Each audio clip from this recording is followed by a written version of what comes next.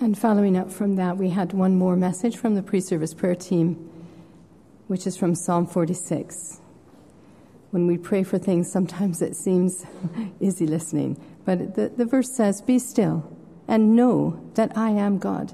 I will be exalted in all the earth. I will be exalted in all the nations." Thank you, Jesus. So, Father, we just come now and pray that you bless the rest of this time with you. So Sue is coming now to read from Genesis 48, if you have a Bible handy, and then our pastor will come and open that message to us about Joseph. Thank you, Sue. Our reading this morning is from Genesis chapter 48, verses 8 to 22. When Israel saw the sons of Joseph, he asked, "Who are these?" "They are the sons God has given me here," Joseph said to his father. Then Israel said, "Bring them to me so I may bless them."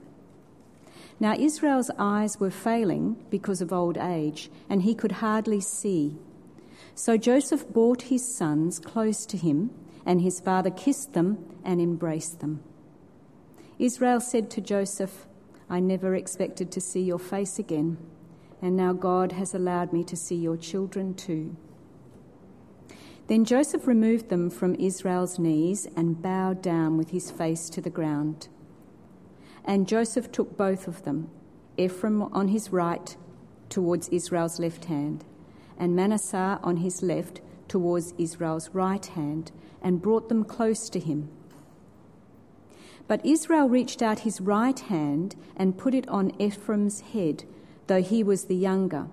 And crossing his arms, he put his left hand on Manasseh's head, even though Manasseh was the firstborn. Then he blessed Joseph and said, "May the God before whom my fathers Abraham and Isaac walked, the God who has been my shepherd all my life to this day, the angel who has delivered me from all harm, may he bless these boys. May they be called by my name and the names of my fathers, Abraham and Isaac, and may they increase greatly upon the earth." When Joseph saw his father placing his right hand on Ephraim's head, he was displeased. So he took hold of his father's hand to move it from Ephraim's head to Manasseh's head. Joseph said to him, "No, my father, this one is the firstborn. Put your right hand on his head." But his father refused and said, "I know, my son, I know. He too will become a people, and he too will become great. Nevertheless, his younger brother will be greater than he, and his descendants will become a group of nations." He blessed them that day and said, "In your name will Israel pronounce this blessing. May God make you like Ephraim and Manasseh." So he put Ephraim ahead of Manasseh. Then Israel said to Joseph, "I am about to die, but God will be with you and take you back to the land of your fathers. And to you, as one who is over your brothers, I give the ridge of land I took from the Amorites with my sword and my bow." This is the word of the Lord.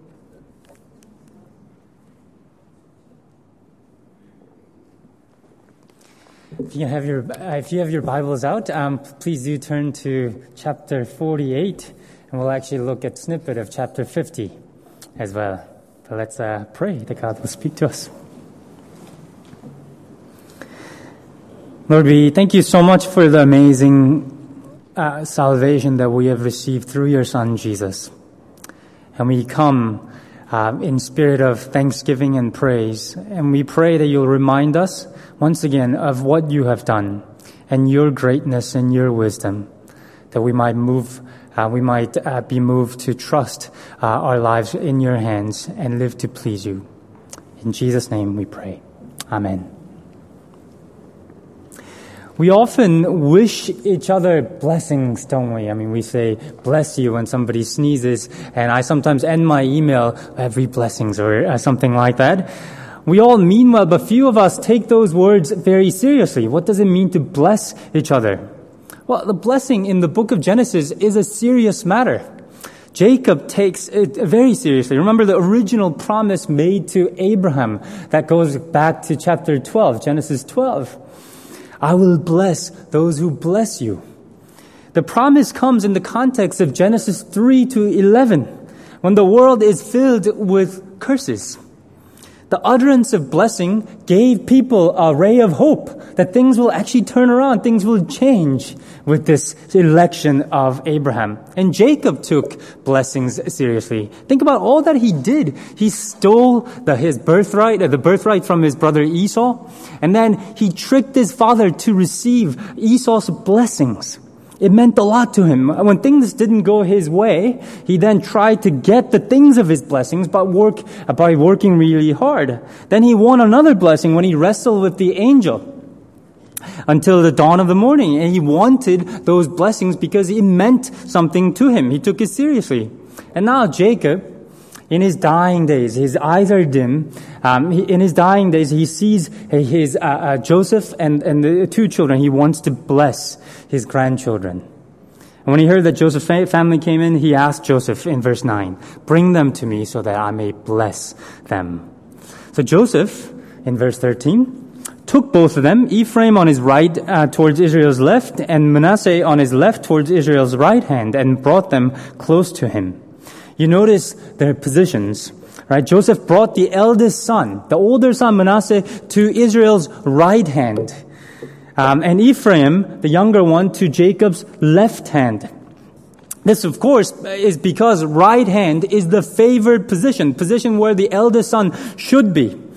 The eldest son is supposed to receive the greater blessing. As the eldest son, he was considered the pride and joy of the family. And not only that, he will inherit the double portion of the family and become the head of the family. It's no wonder later on Jesus is actually called the firstborn of all creation, because he will be the head over the all creation. Right hand is where the elder son is supposed to be.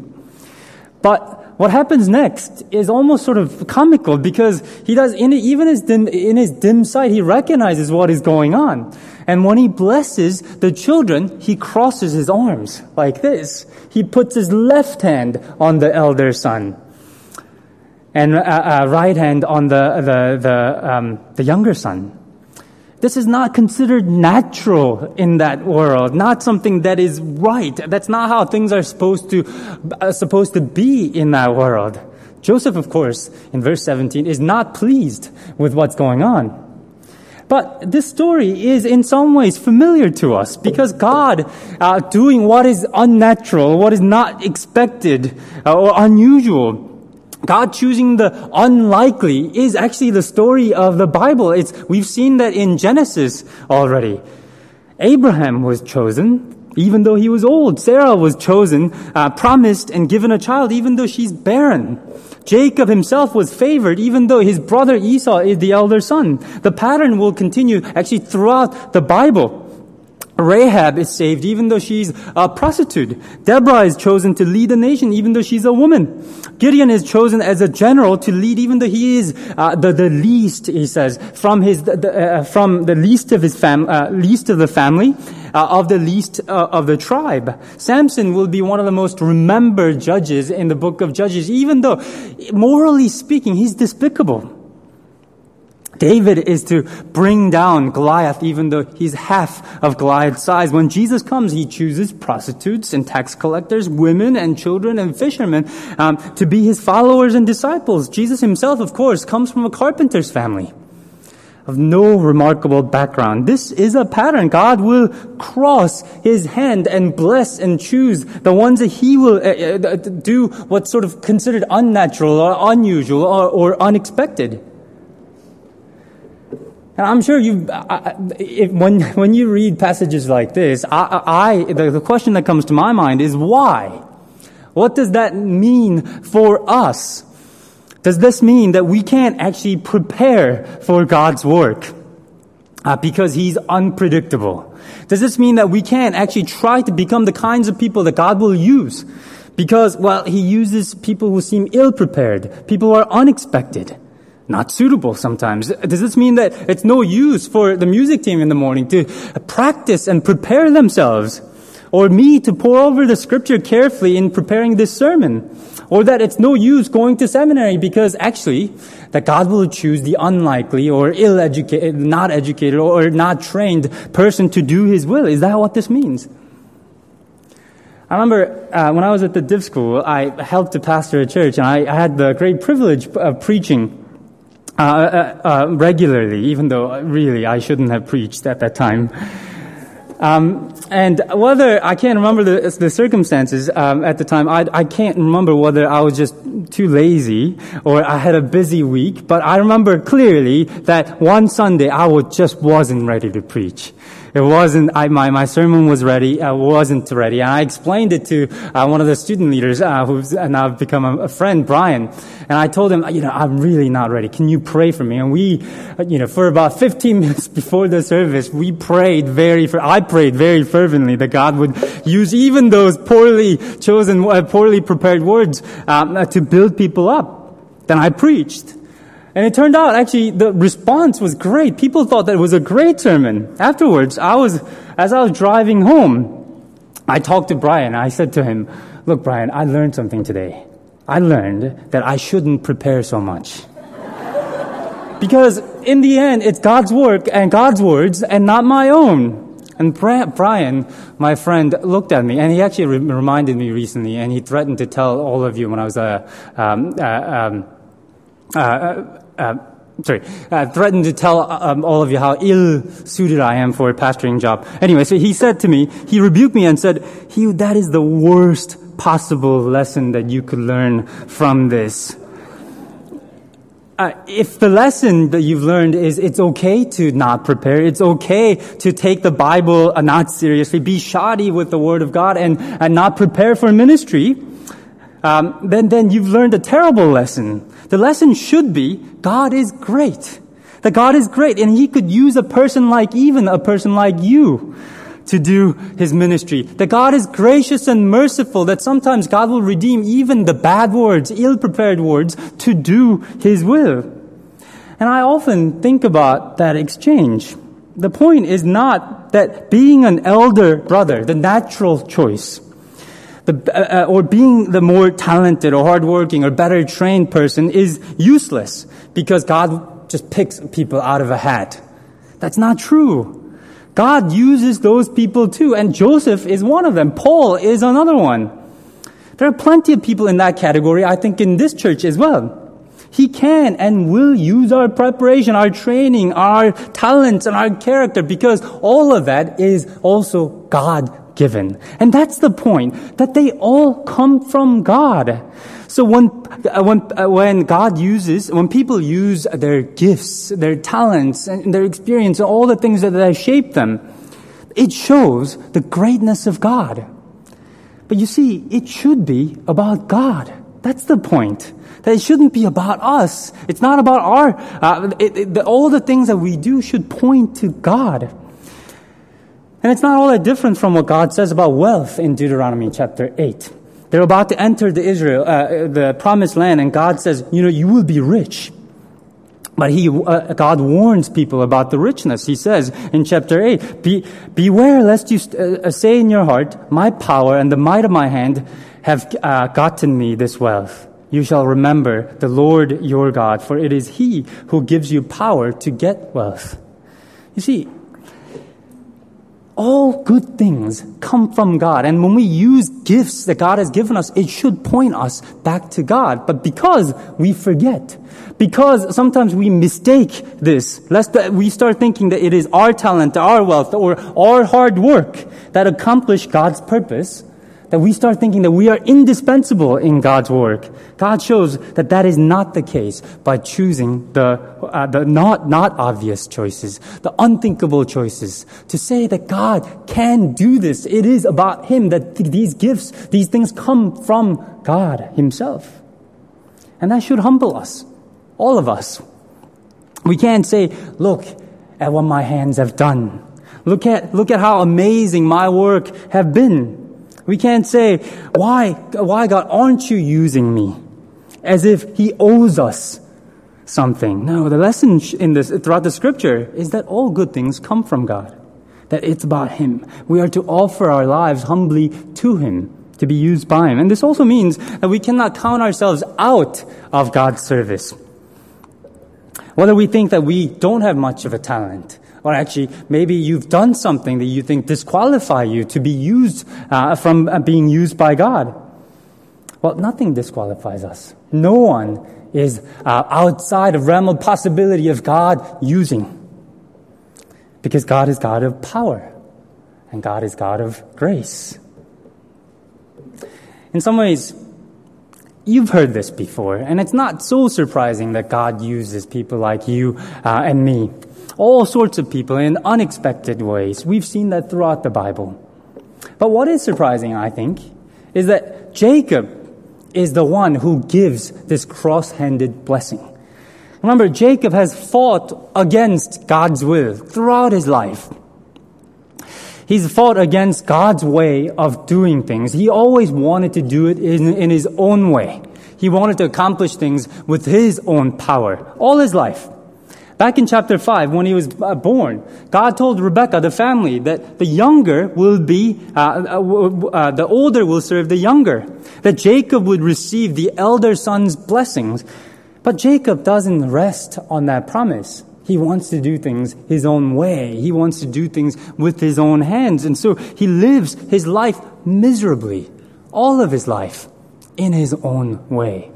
Instead of resting on God's promise, he stole his brother's blessing, pretended to be Esau to his blind father Isaac. When he didn't get the father's riches and was driven out from home, he works for his uncle Laban. And at the end of those 20 years, he cheats his uncle to get rich. Even though God sends him an angel before he returns back and sees his brother Esau, even though God sends an angel to assure him that everything is going to be okay, he doesn't trust the angel. Later on, that he wrestles with that angel to receive another assurance. He couldn't trust in God's wise plan, so he constantly resists God and does things in his own way. But now that he's older, I think we can see that he's wiser. He's finally grown in wisdom. He learned to trust and submit to God's plans. Look at what he says as he blessed his grandchildren in verse 15. May the God before whom my fathers Abraham and Isaac walked faithfully, the God who has been my shepherd all my life to this day, the angel who has delivered me from all harm, may he bless these boys. See, he finally trusts in the promise that's made to his family. God of my fathers, Abraham and Isaac. He says that God has been his shepherd all of his life. And that is no small confession of faith for him. When all the family feud, the facing death and losing a wife, a child for a time, and famine, he says that all of that, God has led him through all. He's confessing what the psalmist in Psalm 23 confesses. He leads me to the right path. Even though I walk through the valley of shadow of death, he is with me. See, that's what he's confessing. Even though I have walked through so much suffering, God has been my shepherd. And he has led me to this point. You see, he trusts God now. He says it again. The angel who has delivered me from all harm. Think about that. The angel who wrenched his hip out of the socket. And he says, he has done me no harm. He's taught me this lesson that God's will is good. He will do his things even though we are sinful, even though we suffer, and even though we go through all of this. He has done me no harm, he says, as he looks back at his life. He no longer fights, but submits to God's will. And I want to ask, how many of us are still fighting then?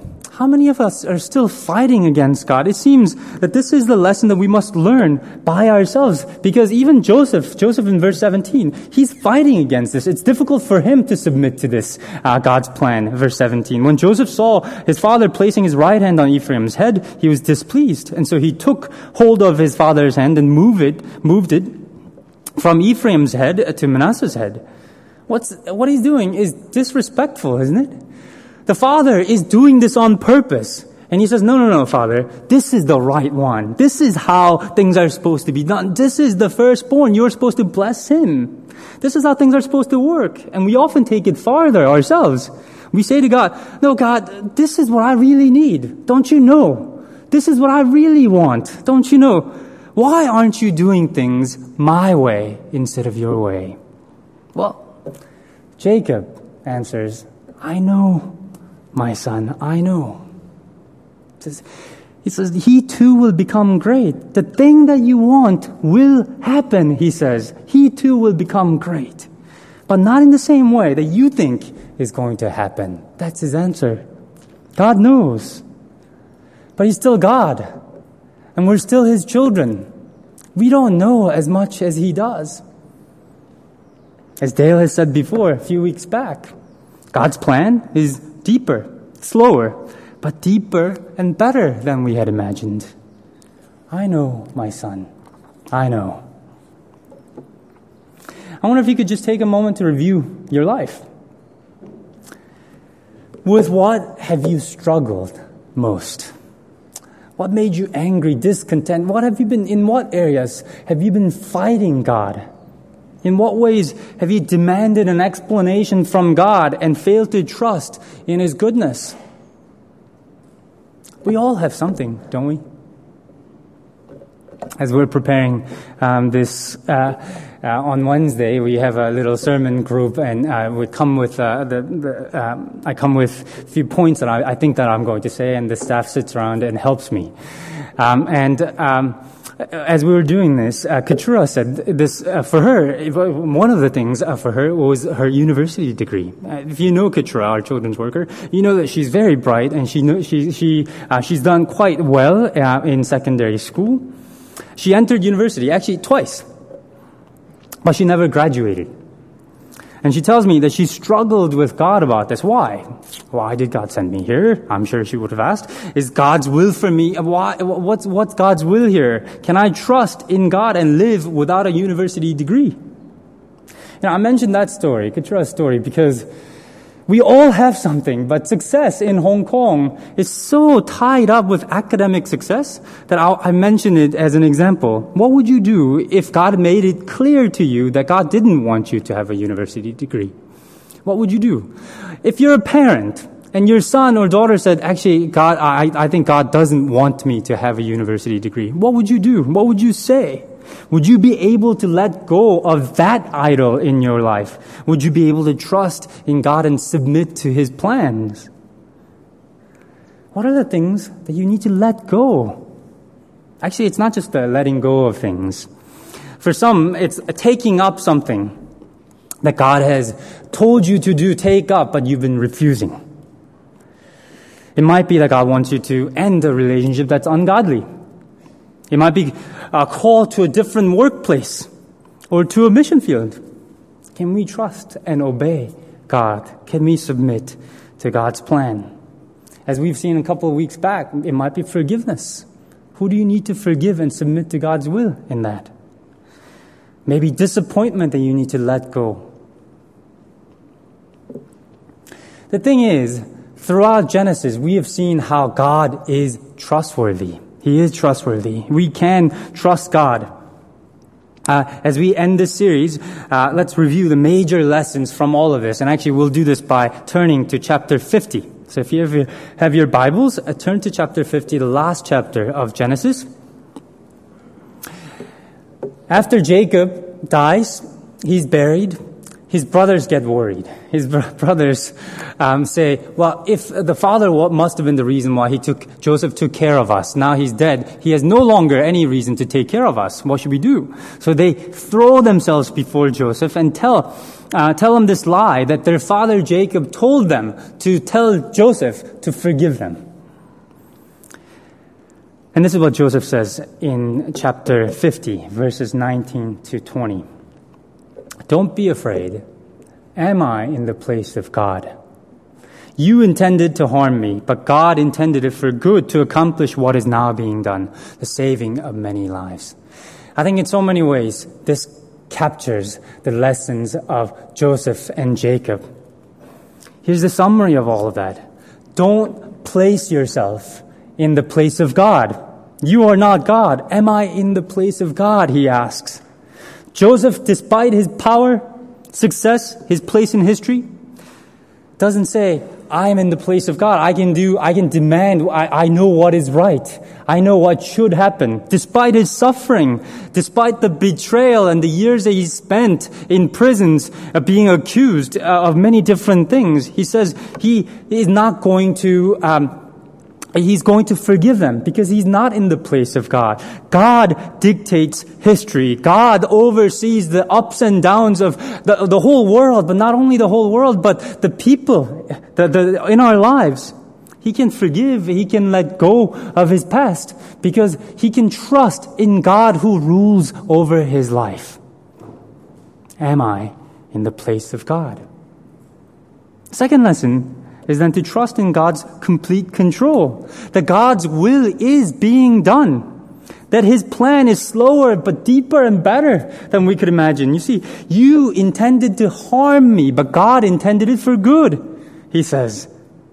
You know, most of us, when we make plans, everything needs to go right in order for us to achieve those plans. But this is not so with God.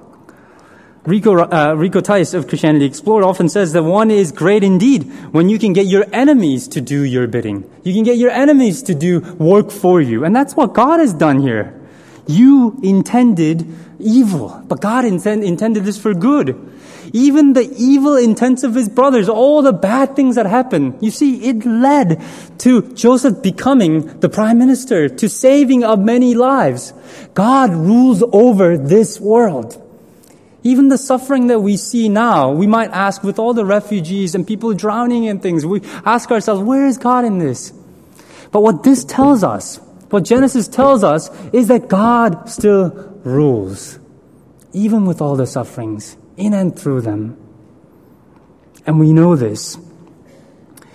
We know of how God does this in our lives. I ended up in Hong Kong and married Mary because of a broken engagement.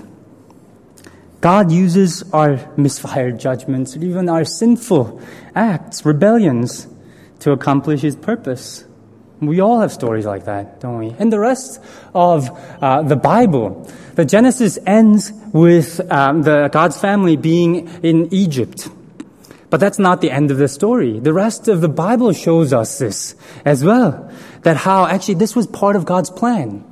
The reason why they end up in Egypt is because God will deliver people from Egypt and make people a great nation as he had promised. That's part of God's plan.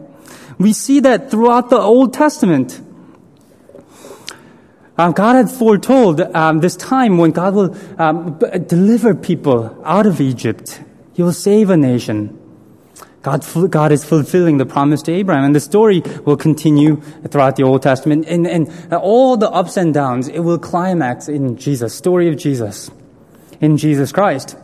God uses the most evil intents of the people yet again, the cowardice of his disciples, indifference of the political leaders, ambition and callousness of the religious leaders, malice of Satan himself, will all culminate in Jesus dying on the cross. But God will use that to bring salvation to all who come to him. The lesson in the Bible is this: we are sinners in rebellion. We will do wrong. Wrongs will be done to us. But that's not how it ends. God sent Jesus Christ to pay for our sins, and he will use these events in history, ups and downs of our life, and use them to point us to our need of salvation, of our need for a Savior, but not, and therefore also to his grace, to his power. He conspires to do his will and to save. But still, in the end, the choice, I shouldn't say in the end, but still the choice is ours. We still need to come to him. We still need to give our lives over to him. And we still need to trust him. So let's pray. Let's take a moment to pray on our own. For a few minutes, reflect back on ways that you have fought against God's will. And would you take a moment to give your lives back to God and trust in His goodness? Lord, we give you great praise for the life of Jacob, Joseph, that points us towards Christ, what you have done in Jesus, and how you are sovereign over all creation. Lord, you have proven yourself again and again that you are God who is worthy of our trust. Help us to trust our lives to you and submit to your will. In Jesus' name we pray. Amen.